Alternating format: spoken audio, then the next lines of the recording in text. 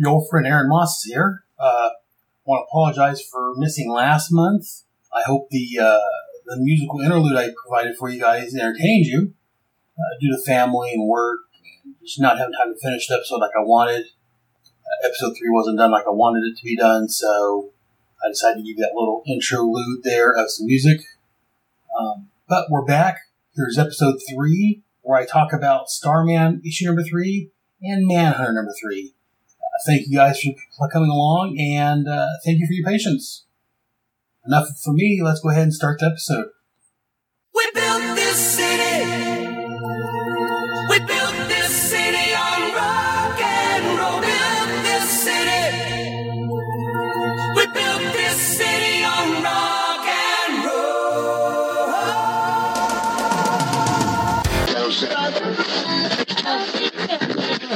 But my girl wants to party all the time, party all the time, party all the time. Get in.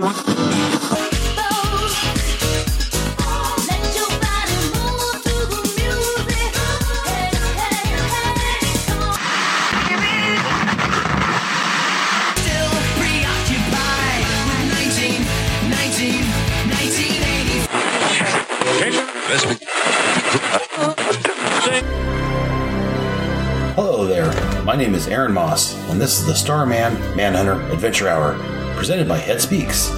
This is an hour-ish long podcast where we'll talk about the Will Payton Starman comic and the Marc Shaw Manhunter comic from the late 80s, early 90s. We'll talk about every appearance of these two great characters. If you've never read them or haven't read them in a while, this may be a good time to explore these issues. Now, let's get started with our first comic.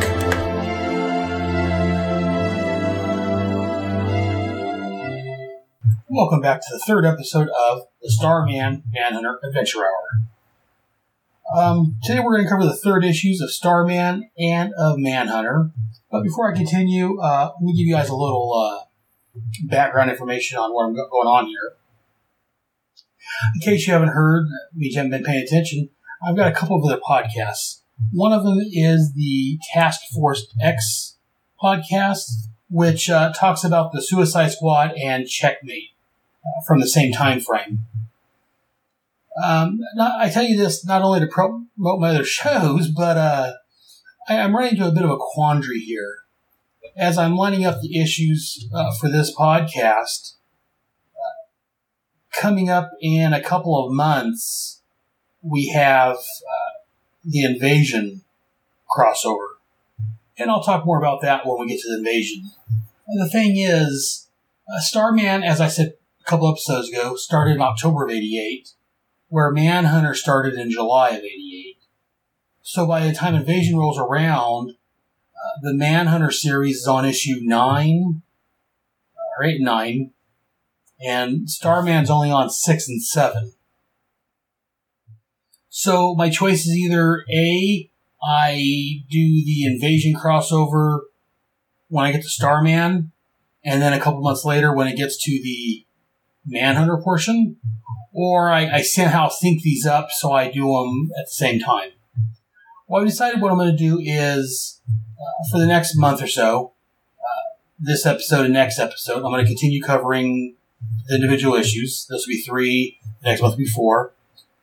For the next episode, after that, episode 5, I'm going to cover Manhunter 5, 6, and 7.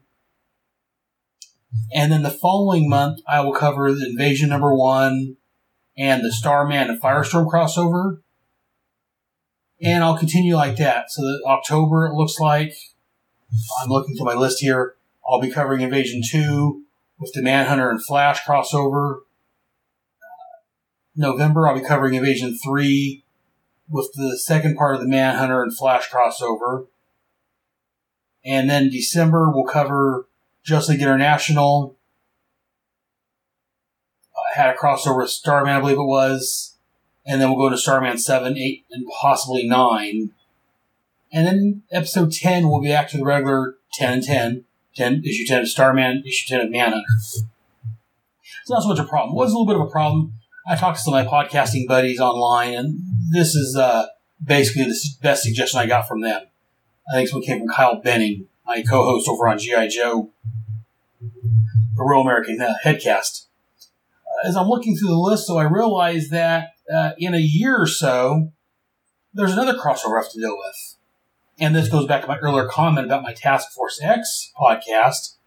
Manhunter is involved with a crossover called the Janus Directive. It was part 6 of the, I think it was an 11-part or 12-part crossover that ran through Suicide Squad, Checkmate, and then it had other issues in Manhunter, Firestorm, Captain Atom. So I'm debating how the best way to handle that. Because on this podcast, I'm going to want to cover it. And that'll be coming up. If I keep on like I've got planned, it should be June of next year. Meanwhile, over on my Task Force X podcast, I will start covering that in September, August or September. I'll be covering it over there, so a couple months later. So again, I'm kind of the same conjure I was with the Invasion crossover, but instead of just 2 issues in one podcast, 2 of my podcasts are going to be talking about the same books. So I tell you all this before I start this show, just to let you know that I'm not quite sure what I'm doing yet. I may stretch to these episodes. I don't know. I don't want to stretch things out, but I'll have to see what happens. But just so you guys are aware that that's what I've got planned so far. I plan on this month and next month covering the regular 3rd and 4th issues. The following month I'll cover a couple issues of Manhunter. And we'll go from there. I may do like 1 issue a month on some of those and push those. I'm not quite sure. But just so you're aware, if you guys have any suggestions on a good way to handle this, as far as like, if you like listening to it, and I don't know if you guys listen to my Task Force X podcast, if you listen to both shows, you'll get double coverage of some of these. I'm thinking about maybe linking, if I can plan this out a little better, maybe linking up so this kind of, the Manhunter issue kind of lines up with the Task Force X issues, and maybe I can do my own little mini crossover with those. I hope to have some special guests during those episodes. Don't hold your breath, but that's all I'm looking at. But anyways, I guess enough rambling about that. Let me know what you guys think, your thoughts on it. If you guys have any suggestions, how would you like to hear me cover this? If you listen to both podcasts, do you want to hear it both, or do you want me to link the 2 podcasts together for those month or 2 so we can get this out of the way? Give me your thoughts. I'd appreciate it. You can email me at SMAH or at Starman Manhunter Adventure Hour, either one, at headspeaks.com. So again, either SMAH at headspeaks.com or just a Starman Manhunter Adventure Hour at headspeaks.com. And let me know what you think. Or you can go to our Facebook page. You go by searching for Starman Manhunter Adventure Hour and leave a post on there. But enough of my ramblings about me not knowing what to do with my podcasting life. Let's go ahead and get started on this episode. So, the first up, we're going to talk about Starman issue number 3. The title of this was Lone Star Takedown. The cover date was December of 1988. But again, if you wanted to buy this fresh off the stand, you would have to travel back in time, back to August the 30th of 1988. If I'm not mistaken, that was the month, I think it was the month after that. I was starting college. I graduated the previous June. Anyways, to buy this fresh off the stand, you had to have $1 on you. This was around the time when prices were going from 75 cents up to $1 around this time frame. Mid 88 or so. The editor on this was Robert Greenberger.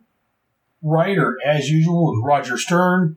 Penciler, the great Tom Lyle. Inker, Robert Smith. Letterer, Robert M. Pinata. And colorist, Juliana Fritter. And again, I apologize if I'm mispronouncing any of these names. Names aren't my strong suit. Moving on with the synopsis of the story. Our buddy Will Payton gets a job offer in San Antonio.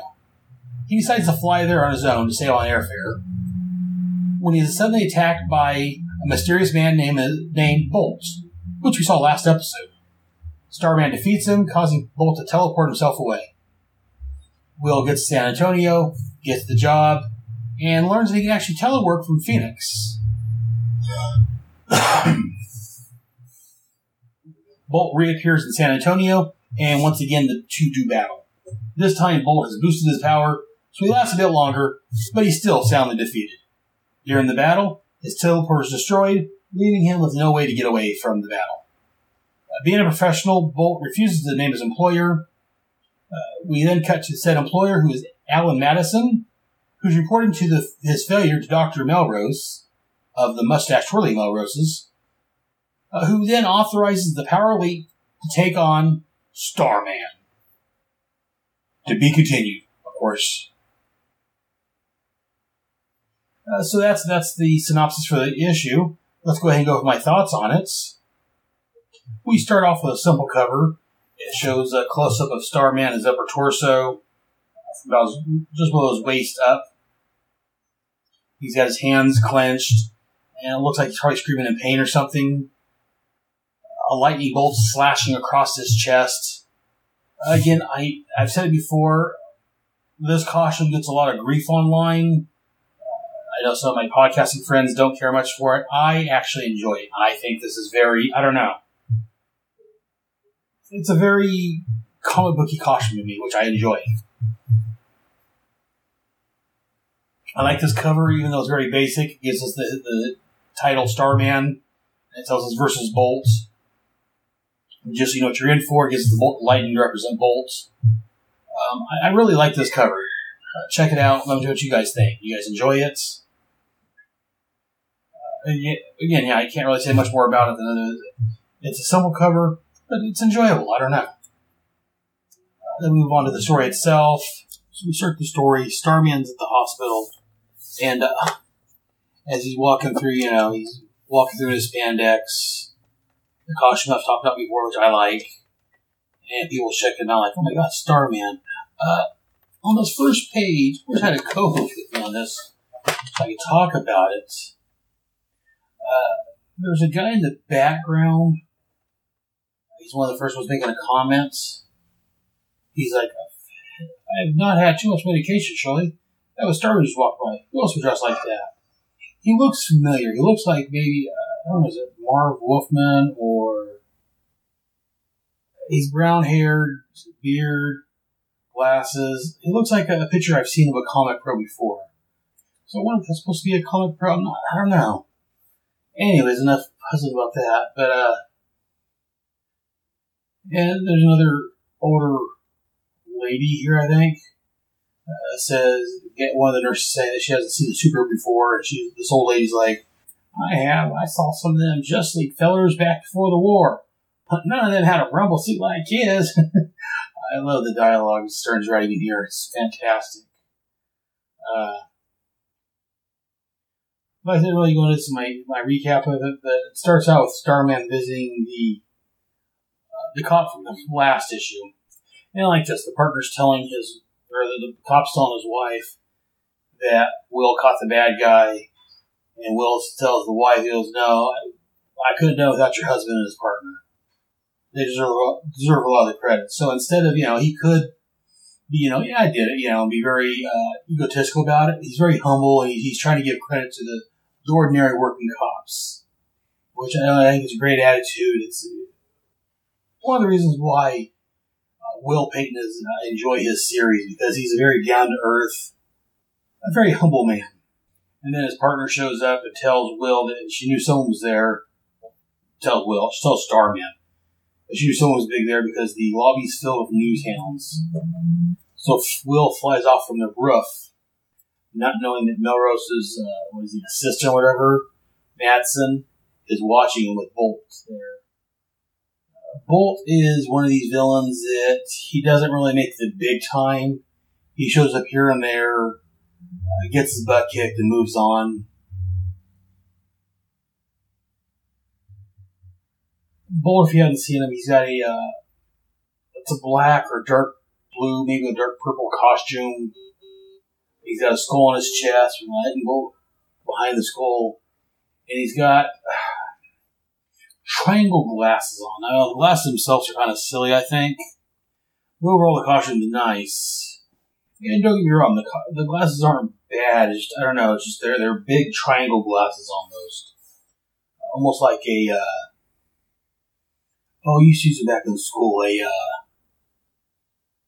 I do an angles and what have you. But he's got a decent costume. Or maybe I just like goofy costumes. I don't know. Anyway, so Will hides his costume, his street clothes, under a boulder. And I like this, he's saying that's the thing he hates about being Starman, is trying to find a place to change identities. But he's got the upside that, at least the Rock is keeping his clothes neatly pressed. So he gets dressed and goes back home. I like the fact that he hides his costume under the Rock. I mean, they could have done this many ways, but he actually has to change clothes. So that's a nice touch, I think. When he gets back home, he's got some mail with a publishing house in San Antonio who wants to interview him. And I like the relationship between Will and his mom and sister.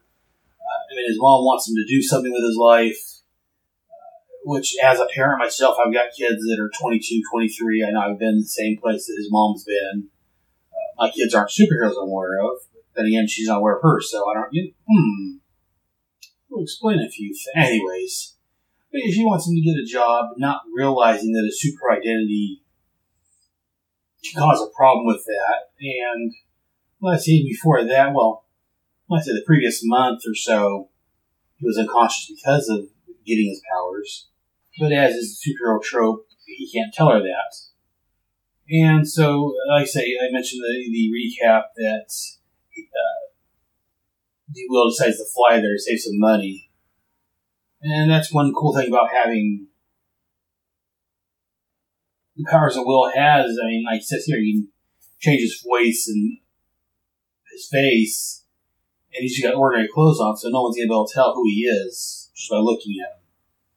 So he doesn't always have to change in the costume, change his face, which, I like Will. He's got that power, of changing his face and voice, so it's an interesting power he has.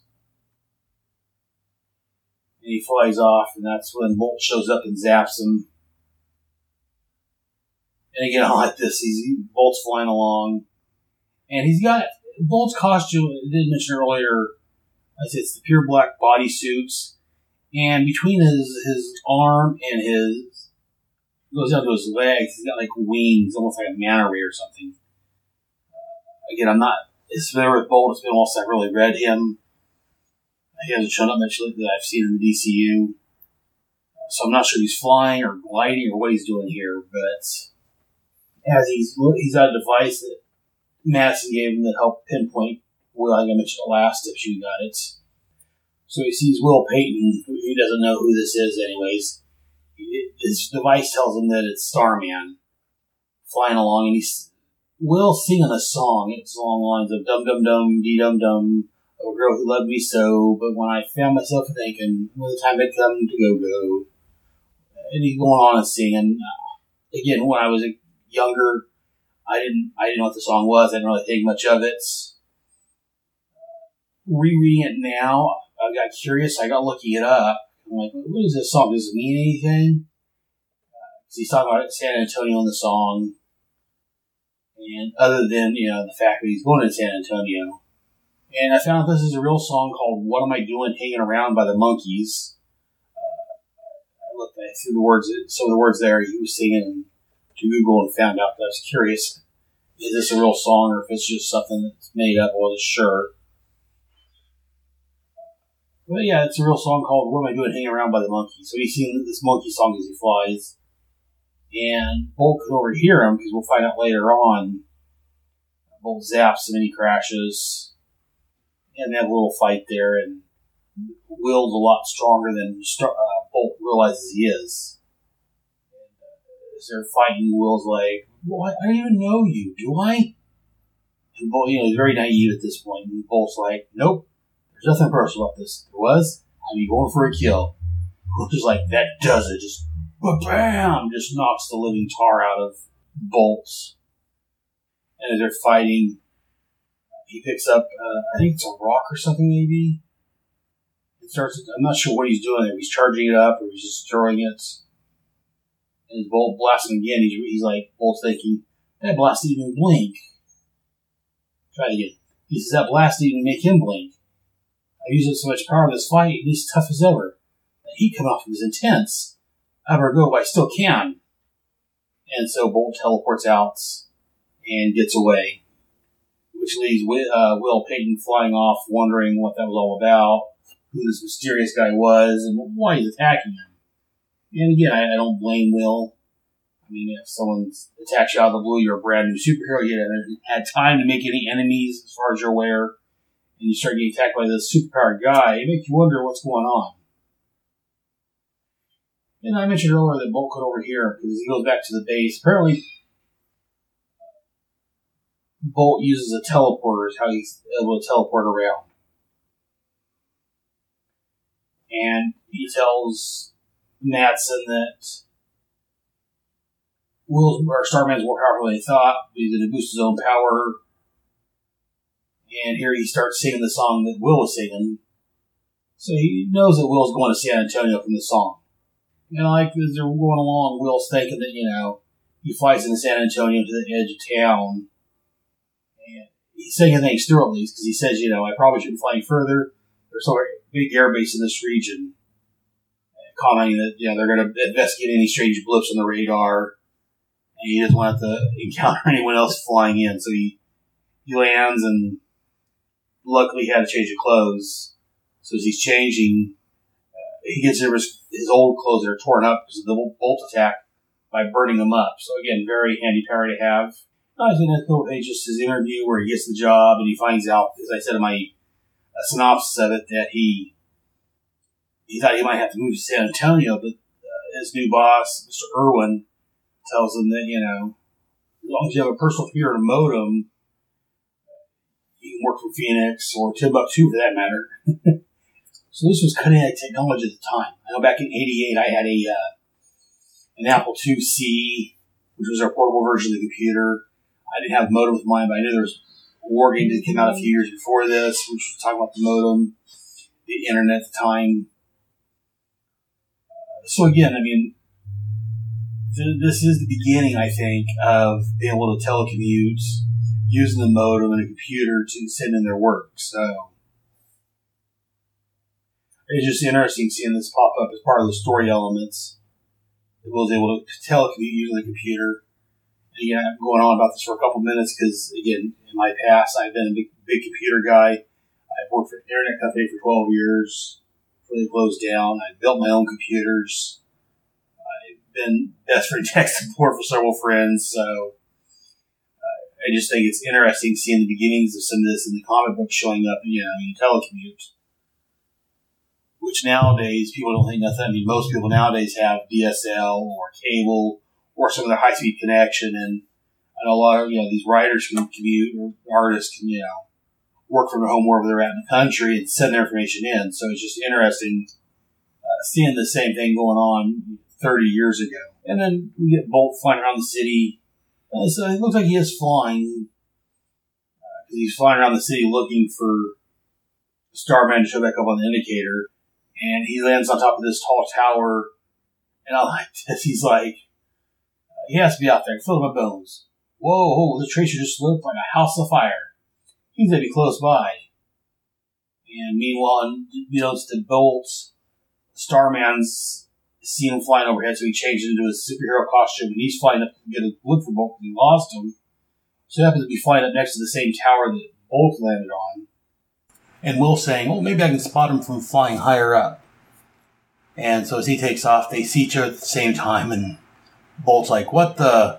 And Starman's like, hey! And they're both like, you! I don't know, it's simple, but I think it's a clever little piece of dialogue. I like it. And then on page 16, the next page, there's a splash page of Bolt just blasting the ever-loving Jesus out of Will. Got a big old, across the page, Sharkoon. And Will's lit up. Looks like almost on fire almost. It's just such a powerful blast. The paint on Will's face. Again, the artwork on this is fantastic. I love this. And the people down below is talking about, was that explosion? More like a thunderclap. So it lets us know, we get the sound effects, and we can make those sound effects how we want, but this kind of lets us know how the average person on the streets hears it and what they think of it. So it's just interesting. Most of the time, writers don't include little bits of dialogue like that. Roger Stern included that for us to give us a little bit, the POV of the man on the street, if you will. And then they continue the whole fight here, it's a good fight. They got some, Bolt's got a lot of inner monologue going on, saying how strong Will is, that normally, the blast he gave him would have blown what's he say here?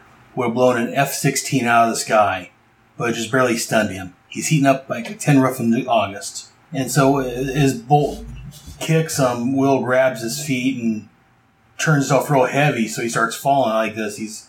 Bolt's like, let go, you hear? You're too heavy. I can't stay aloft. So I don't know, and it seems, I don't know if Will turned himself that heavy on purpose. I think it may just be his weight when he's not thinking about it. Because while he's not unconscious, he's kind of rum-dum, because he's like, falling? Bolt's slowing us down some, but not enough. Gotta clear my head, get flying again, or we're going to hit. So it's not like Will's making himself that heavy on purpose. So it sounds like that's just, now that he's got all this power, that's his default weight. He's a real heavy individual. Oh, so they land hard. And again, Will is so tough that, he absorbs the blow with no damage. And again, this is from the 80s. It's very inner monologue driven. Now, in more recent times, you don't get that as much. If they crash and Bolt gets off, and he's like, Bolt's thinking, how did he survive that? I can't believe I lived through that. And he was on the bottom. Madison was worried about me killing him. Madison being the goon that hired him to hunt down and capture Will. So again, with the inner monologue we got here from Bolt, we find out a lot about his thoughts and things that we see it on the page. Will hit really hard, but he survived it. But it's also given us like a second, someone else's thoughts on it. And then we get the scene from the covers right here, where Bolt comes up and puts his gauntlets right next to Will's head, just starts frying him. And then we get some editors, not necessarily editor, but I guess it would be a third-party comments here saying, with kilowatts of raw energy stabbing into his brain, Starman unleashes a wave of blistering heat as much as reflexed by Will, and feels the surface of his pain weaken. Again, there's back when they didn't mind giving us some of these notes like this. We can see what's going on the page, but this kind of helps with this narrator's note here, basically. It kind of confirms what's going on, and again, I like when Will is powering up on this page, top of page 19. Will and Bolt's in there, and Will, like from waist down, his lower arms and hands are pure black. He's soaking so much energy, is what I believe that represents. Because the third box over, he's all black and just powerful, and just his heat is so intense that not only does it melt Bolt's gauntlets, which contains his powers, but it also causes the teleporter back in the lab to start melting down, which it's quite hot. And so So Bolt still has his power, but as he says here, it's cut in half because of the booster cups being slagged. And on page 20, they're fighting, and before that, Bolt's like, "You think so? I fought tougher men than you, Junior." And Will just lets him go with a whoomp and just knocks the living tar out of him, knocks him across, and knocks him into a truck carrying some chicken. And I like this. Across the street from where the truck to the chickens are at, there's a sign for Kentucky Fried Chicken. And then Bolt lands in a truck full of carrying chickens. And this last page, you got a couple of chickens there. Bark, bark, bark, bark. And Bolt's like, of course, I could be wrong. His mask is knocked off, and he looks all loopy. He's got chickens all over him. It's a great scene, a great panel. I love this page 20 here. It's just a great layout and the way it's drawn here. And then the rest of the issue, finish up. Bolt's captured. They're taken away. And Bolt mentions that someone hired him, basically. He's trying to find out why, and Bolt's like, I don't care. I'm not saying who, just paid to keep my job, do my job, keep my trap shut. So it leaves Will wondering who, since he's a new guy, who would be after him already. And I guess as loading back of the ambulance, one of the ambulance guys is like, real tough guy, ain't you? It just strikes me as funny. He's in the background. He's talking smack to Bolt, who's got the living crud knocked out of him by Will, by Starman. Again, Roger Stern, great dialogue, my friend. That's fantastic. I love that. And then, as I talked about in the synopsis, we end with Madison talking to Dr. Melrose, and Melrose is getting on to him, telling him that he shouldn't have engaged him, or shouldn't have hired someone to engage him because he doesn't want to threaten the institution. And about this time, one of the guys that they experiment on comes flying up. His name's Stanley. His name's Stanley. And Melrose agrees to let this group, the Power Elite, attack Starman. Which he's probably see next issue. And like this, we got the 6 members of the team. They're congratulating each other. We've got one showing the powers powering up, kind of like Starman does. His hands turning black and his hands all glowy. There's another guy there at the end with his hand shoved in his pocket, playing with his glasses. I don't know quite what's going on there, but again, another great issue, great artwork. I don't think really had much complaints on this issue. I love Roger Stern's writing on it. Again, I think he gets the point across. Again, it was very 90s. There was a lot of 90s stuff going on in here. Not saying it's a bad thing, but yeah, I enjoyed this issue very much. But I think that's all I got to say about this issue. So we're going to go take a break. I'm going to run some promos, and we'll be right back with Manhunter number 3. We'll return after these messages. Who here likes comic books? Who likes superheroes? Who likes superhero comic books? From the 90s! That's what I thought.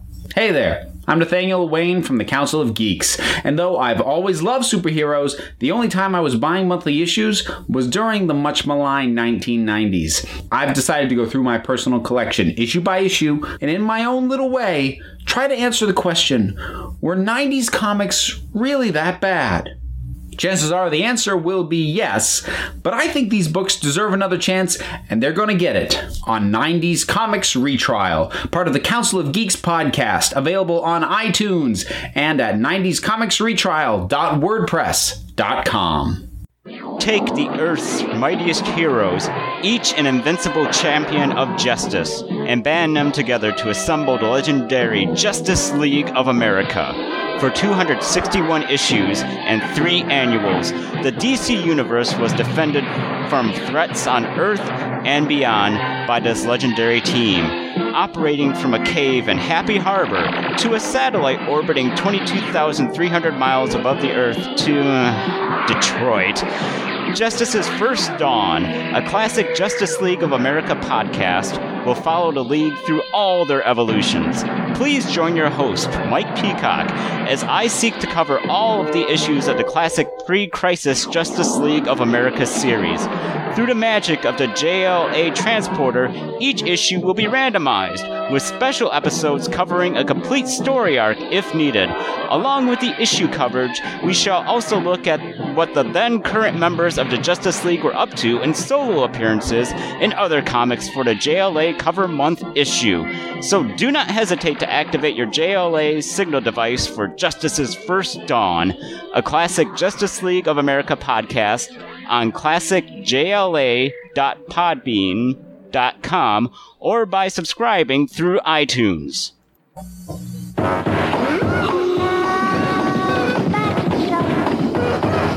And now we're back with Manhunter, issue number 3.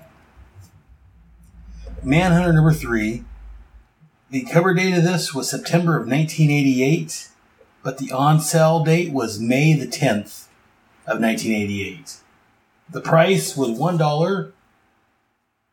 The editor of this book was Barbara J. Kiesel. The title of this story was called The Gentleman of Japan. The writer, as usual, was the wonderful John Ostrander and delightful Kim Yell. Penciler was Doug Rice. Inker, Sam Keith. Artist, Kelly Jones. Letterer, John Costanza. Colorist, Juliana Fritter. And the cover credits was by Doug Rice. And again, as usual, all this information comes from Mike's Amazing World of Comics. And due to time constraints and me just being lazy right now, the synopsis I'm going to read also comes from Mike's Amazing World of Comics. Mark Shaw is taken to the Yakuza leader following his battle with Dumas in Japan. Ijai Hasewaga explains the debt he owes to Mark's stepfather Elliot for saving the life of his wife years later. Hasewaga then helps to smuggle Mark out of the country and back to America. Dumas does not want to fight the Yakuza, so he waits until Mark is back in America to renew their fight. He kidnaps Mark's mother and uses her as a hostage. Mark and his family all come to her aid. Mark's brother is injured in the fight, in which Dumas escapes, but they're successful in rescuing Rose Shaw. And now on to the actual coverage of the issue. We start off the cover. We see, again, it's a very nice cover. We got some lightning in the background, it looks like. I assume that's what that is. We got Mark Shaw dressed as his Manhunter standing front and center on the cover.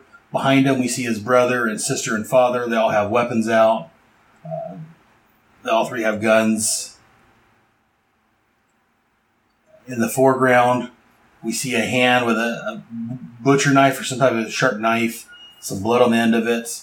And we can see, we don't know who it is at this point. It's a female, we can tell. Reflection in the knife. We know from the synopsis that it's Mark's mother. Again, the wind blowing his little scarves floating in the breeze. A very nice cover. I don't have any problems with this. Mark is in his full red and blue and silver color. His family behind him is in gray and blacks. So this entire focus of this issue is where it should be on Mark Shaw. But it also shows, this family comes to his aid in this issue, as we cover in the synopsis. Again, so the only thing in color on here is Mark Shaw, and we got some of the reddish, it's like magenta blood coming off of the knife. So going on to the actual issue, again, this was drawn, the pencils was Doug Rice and Kelly Jones, the inkers was Kelly Jones and Sam Keith. So Kelly Jones had a big hand on this. I've said before, I don't know if I've said it here, but elsewhere, I'm not a big Kelly Jones fan, particularly on his Batman. But here, I'm enjoying what I'm seeing on this page, just to give you guys, or this issue, just to let you guys know right up front. While I'm not a Kelly Jones fan, I'm enjoying what he's doing here. We start off with Mark Shaw bent over. We got the city of, I believe it's Tokyo in the background. Below that, we got Dumas and a picture of Manhunter. Basically, as Mark's inner monologue is covering up what we've missed so far. And at this point, we don't know why the accusers picked him up. So we start out at the bottom half of the page. We see it looks like bars along each side. And Mark's bent over, his hand outreached. He's saying, is this the way I'm supposed to do this? So we're not quite sure what's going on here. Is it some sort of prison thing, or why is he bent over like this? What's he reaching for? It's kind of weird. But it makes sense on the next page, sort of, where one of the Japanese gentlemen tells him that, after a fashion, that basically he's doing it mostly right. And apparently it's a sign of respect that you do for these Japanese lords, or whatever y'all call it. And again, as I said, I'm not a big fan of Kelly Jones over on Batman, but I'm liking, for the most part, this issue. On the third page, the Japanese guy, again, I keep mispronouncing his name, so I'm not going to try. The Japanese gentleman that saved Mark is giving his backstory, how he met Mark's stepfather And the artwork on here is it's good art. I don't want to say very good. It's good artwork, but it's very Kelly Jones. I mean, looking at this, I would think, even without looking at the artist, this looks familiar. This looks like Kelly Jones. The people are very line heavy. But not all of them, though. I mean, the Asian people in here, I believe they're Japanese people. Yeah. They're very line heavy. Oh, it's hard for me to put my finger on it, but the artwork looks, especially these last couple of panels, is very Kelly Jones looking. I don't know how much input he had, how much he did, how much the other guy did, the other gentleman did with it. But some of these panels are very Kelly Jones driven, if you will. It reminds me of some of the Batman stuff that I don't care for from Batman. Here it's not as bad. So we find out in the story that he met Marc's stepfather when he came to Japan as legal aid to a colonel. As Elliot is driving around Japan, he's got this American soldier with him, and he's talking. He's like, fascinating, this country intrigues me. There's so much to learn about the Japanese. And the soldier's like, begging your pardon, sir. And Elliot's, go ahead, Purnell, spit it out. And the soldier's like, only thing we need to learn about the damn nips is how we can break their backs once and for all. And Elliot's like, take a train down to Hiroshima or Nagasaki, Purnell. Take a good look around. You'll see the broken back of Japan. And then again, Purnell's like, sorry, sir, I was at Pearl Harbor. I lost good buddies of mine. And elsewhere, you weren't part of that. Elliot's, I fought the last year of Purnell, enough to learn war turns all into aggressors and victims as well.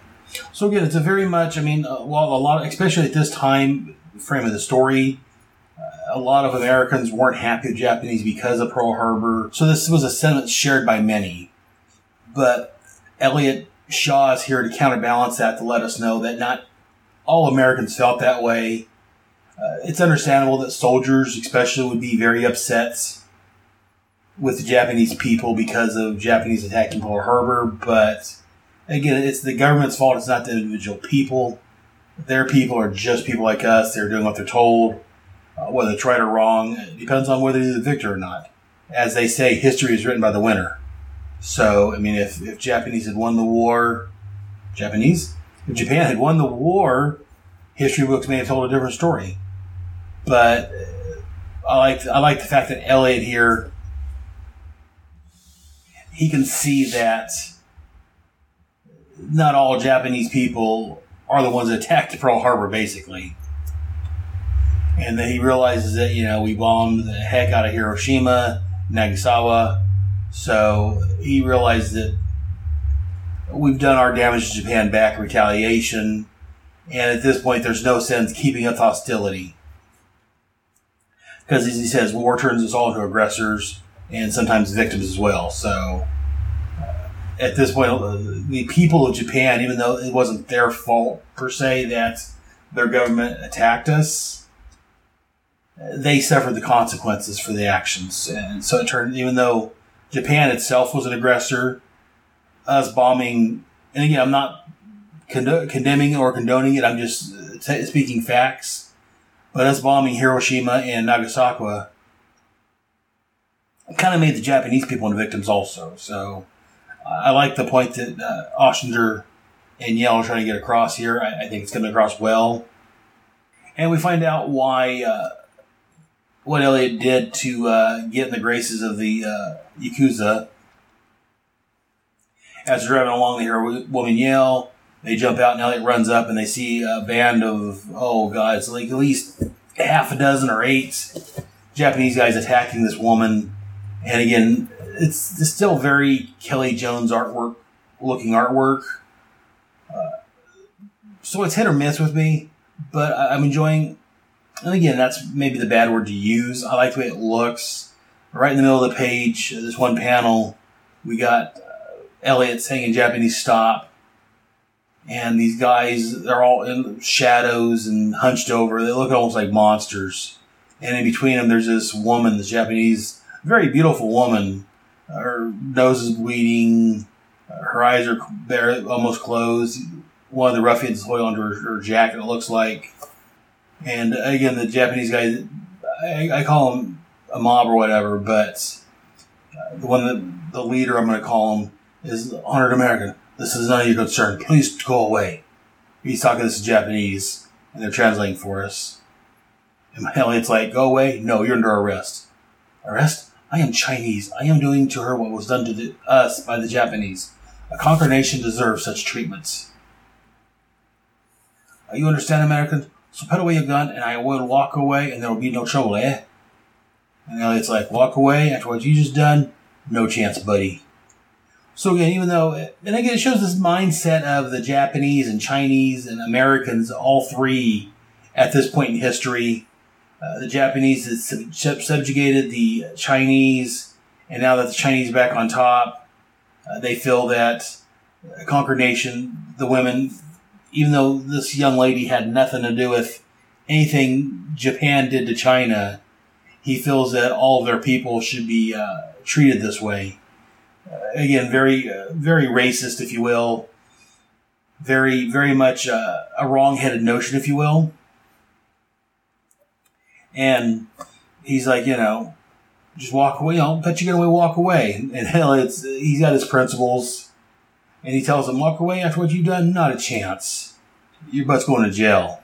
And then we get back to America, or the American consulate or whatever, and Elliot's talking to, looks like his boss. And his boss is telling him that he doesn't care if the woman's recovered enough to testify. The department's lied with the Chinese people like Mr. Chen, and he recommends they drop the matter. And Elliot's, again, he's a man of principle. Again, this was many years ago. But he's a principled man. He's like, you know what? With due respect, sir, we are to restore peace and establish laws to protect all citizens. The exception of one man from due criminal process means the law is administered not equally for all, but comparatively among the few. My conscience and principles refuse to let this happen, sir.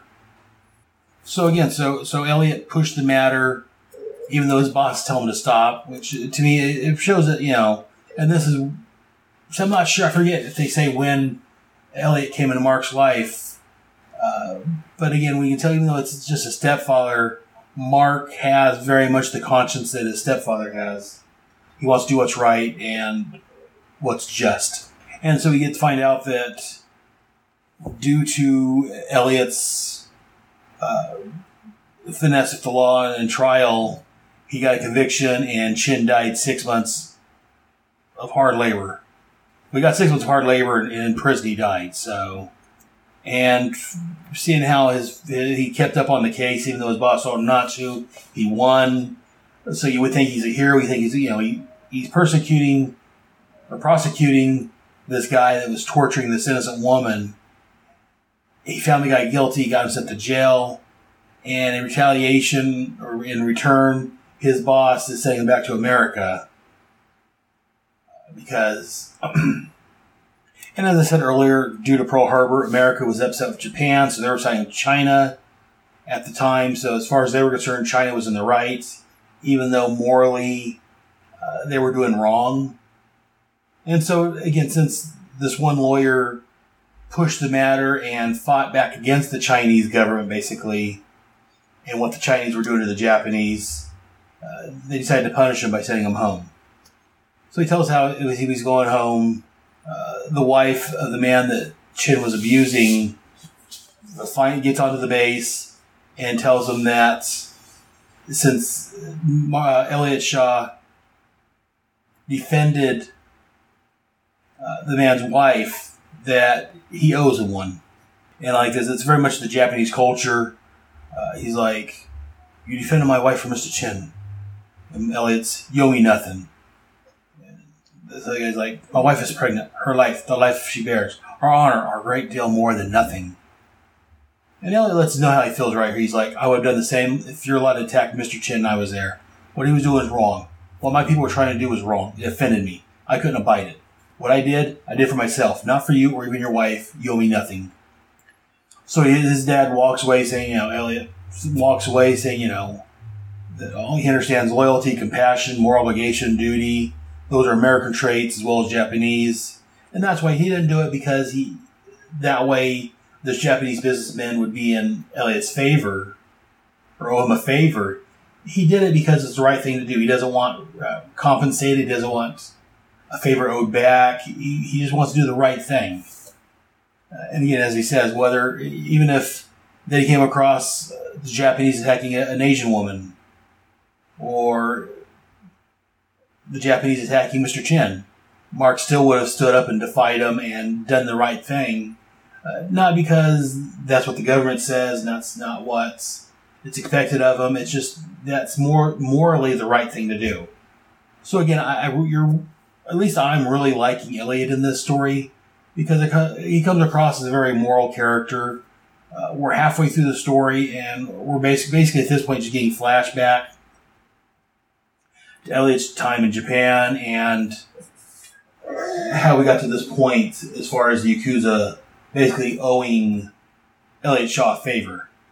And that's why the Yakuza stepped in and saved Marc Shaw from Dumas, is because of this favor that was done back many years ago. And he tells Marc that, he's prepared to escape from Japan. His crest is his shield. As long as he's in Japan or over the air, he's safe. But once he lands in America, his protection no longer can. It's not that he won't, it's just that he can't. His protection only goes so far. So he lets him know that, you're safe while you're in Japan, but once you leave Japan, you're on your own. And so as they're going to the boat to leave, Dumas shows up and, he's about ready to attack again. And he tells the Japanese guys that, I'm going to kill this guy, basically. And Kazuo Hagasawa, Mr. Hagasawa's, wow, I'm really messing that name up, I'm sure. His son tells him that the Yakuza protects this man. And Dumas is like, I had not realized this. Does this include the United States as well? I'm like, no. Our pledge only is in Japan. It excludes America. And so Dumas is like, then I save my hand for now. A blood feud would be most regrettable. Convey my respects to Lord Hagasawa. As for you, Marc Shaw, we shall meet again soon. Your death is merely postponed. Marc's like, you know what? You can have the damn mask. Take it. We'll call it quits. I don't care that much. I just want to go with my life, basically. And Dumas is like, secrecy is the assassin's primary weapon, Mr. Shaw. Letting you live compromises my identity. I would lose face. Taking the Manhunter mask from your dead body will be a great honor. Good night, gentlemen. And then Marc's back in America where he confronts his brother, Jamie, knowing since Jamie it was the go-between, he knows that Jamie, or he figures that Jamie knows something. I like this little conversation between Marc and Jamie here. And then his father pops in with, again, more backstory. He tells us about her name is Olivia Vancroft. She's the one that's trying to get the mask. Again, it's a good story so far, but there's quite a bit of exposition. There's two different backstories going on. Not that I don't mind, because again, you need to know some of this stuff. Could they have maybe moved it to a different issue, or I don't know, but again, they do keep this backstory down to one page, a bunch of boxes all over. It's different. It's interesting. It's not bad. It's just between this and then the other backstory with the Yakuza. Could be a bit much for one issue. I don't know. Not that it's bad. Again, don't get me wrong. I am enjoying the story. Ostringer and Yale masters. And then they get a phone call from Marc's mom, and they find out that Dumas has his mom, and that if Marc doesn't return home, he's going to kill her mom off. He's going to kill his mom off. And this is where, even though Jamie may be kind of a punk, him, sister, dad, they all step up and they're, you know what? We're coming along with you. And I like this on page 17 where they're racing to the house. I think the dad and sister's in one car and Marc and Jamie's in the second car. Jamie and Marc's having a little heart-to-heart, and Jamie's telling me, he's got reservations up the whole Manhunter thing. We never really put him in danger. He says, you're my brother. I love you. And Marc's like, whatever you say, baby brother, whatever you say. So I'm not quite sure if it's just Marc's concentrating on the fact that his mom's being taken captive by Dumas, or if he doesn't believe his brother. I'm not quite sure there how to read that. Again, I haven't gotten much into. I haven't gotten into all in this podcast, but I used to have a baby brother myself years ago. I lost him to a house fire, so whenever there's brother situations like that, sometimes that kind of gets to me. So I'm moving on from that, though. I mean, like I say, it's well written. It's very good dialogue. I don't know how Ostrander and Yale did it, if they wrote together on this, or if one wrote the story and the other wrote the dialogue. But whoever did the dialogue did a damn good job on it. And then we get the scene with Marc confronting Dumas and all like this. Dumas is like, quiet one, I heard him too. Show yourself, Shaw, before I slit through your mother's throat. And Marc's like, Shaw didn't come, Dumas. He sent Manhunter instead. So I thought maybe the mom knew who he was. I don't know why he's got this pretense of Manhunter and Marc Shaw being two different people. Other than just, he's in character, if you will. And Dumas has a gun he's going to shoot Marc with. And I like this. He's looking at the gun, he's like, a mundane choice of weapons for so exotic a killer. And Dumas is like, I plan to slay you with your own baton, but I couldn't find the kill setting. Strange affection for a man in your profession. So basically it's letting us know that his baton, I guess it could be used to kill if done right, but it's not a weapon for killing. It's defense and for getting around and power and things like that. Which lets us a little bit more about Manhunter and his feelings without even hearing it from Manhunter himself, which I like that. It's interesting. And then Marc tells Dumas that he knows that Dumas is going to kill his entire family because what he knows, they may know. And then before Dumas can shoot it, the Manhunter, Jamie comes flying through the window and he gets shot for his trouble. And they get a little fight here going on. And again, I like this little fight scene.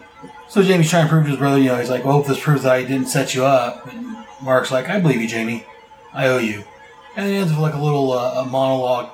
Here he's thinking, he's like, I owe Giri Nijo, whatever is that, Japanese life debt, to all of you, a debt of honor and loyalty. As long as Dumas lives, your lives are forfeit. This I swear. I will hunt you down, assassin, and only one of us will survive. Dun dun dun! Next, a final confrontation. But overall, I say it was a good story. I enjoyed it. I love the artwork in here. I love, the dialogue, the way Ostrander and Yale wrote it. It was just a great story. I thoroughly enjoyed this. Next issue, like I said, the final confrontation. It sounds like the last part of this first story arc. Anyways, that's it for the Manhunter issue. And now we're going to move into the letters page, Cosmic Tracks. I haven't got any emails from anybody on this, so we're going to go ahead and go to the Facebook. And these are people that liked or shared the Facebook. There is Clinton Robinson, DC in the 80s, a great Facebook group dedicated to the 80s comics that I love so much. Coffee and Comics blog, Clinton Robinson, Brian Yardley. In fact, Brian Yardley commented on the post. He said, this was on episode 2. He said, great, good episode. As I read Starman 2 and the part where his sister talks about the lack of a heartbeat, it made me think of the final fate for Will Robinson, not eclipsed within Jane Robinson's Starman series. This fits in perfectly what Robinson tells us some 15 years later. We'll get to that eventually. Again, there may be some spoilers for a 20-year-old story. So we have Brian Yardley, the Fire and Water Podcast Network, Sonny Morrison. He published a post on our page saying, keep up the good work, man. I am so glad someone decided to do a podcast about Marc Shaw Manhunter. Whenever I'm asked about who some of my favorite comic characters are, and I say Manhunter, I always have to follow up with, no, not the Martian Manhunter. As far as Starman, I didn't have much exposure to him other than during Invasion and a 2-part story with Batman on Blockbuster. So I look forward to hearing more about him. Once again, thank you for doing such an amazing job. Well, thank you, Sonny. I'm glad you're enjoying the show. Keep listening and definitely keep letting us, hear your thoughts on it. Continue on with the likes and what have you from Facebook. There's Fernando Cutnan Rocha, Sean Brook, Abel Bedelia, Jay Jones. He also made a comment on the Facebook. He says, though I never read Manhunter, I was a fan of this Starman in the 80s. I'm really enjoying reliving these lost, to me at least, stories. Glad you like them, Jay. I'm glad we bring back some fond memories. I, too, apparently like these stories also. So, moving on, there's also further likes from Grover L. Welch, David Foster, Jeff Mayo, Sean Brook, Michael Wagner, and then also Clinton Robinson, a fan of the show, posted on the Facebook regarding the last episode, my musical interlude. Just downloaded the latest episode. Gotta admit, this is easily the best name for a podcast hiatus episode ever. Thanks, Clinton. I enjoyed it. I thought it was rather fitting also. So, and finally, we have also a like from Ryan Ween. And that's going to do it for this episode of the Starman Manhunter Adventure Hour. I want to thank everybody that's wrote in on the Facebook. Definitely check us out. We're at facebook.com/Starman Manhunter Adventure Hour. No spaces or hyphens or anything. That's my son in the background confirming that he enjoys it also. And you can also email us at SMAH or the Starman Manhunter Adventure Hour if you want to type the whole thing out. Both of them. So anyways, that's at headspeaks.com. So send that to SMAH@headspeaks.com. You can check us out on the web at starman-manhunter.headspeaks.com. But that's going to do it for this episode. Join us next month when we deal with issues 4 of both books. Again, check out friend of the show, DC in the 80s, their Facebook page. I believe they still have their contest going on from a couple of months ago, I mentioned.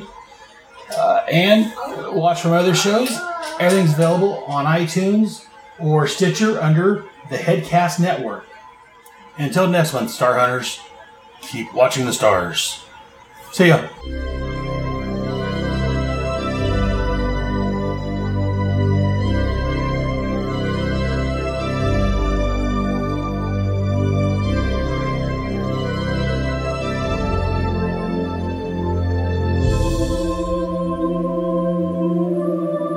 Thank you for listening to another great episode of the Starman Manhunter Adventure Hour.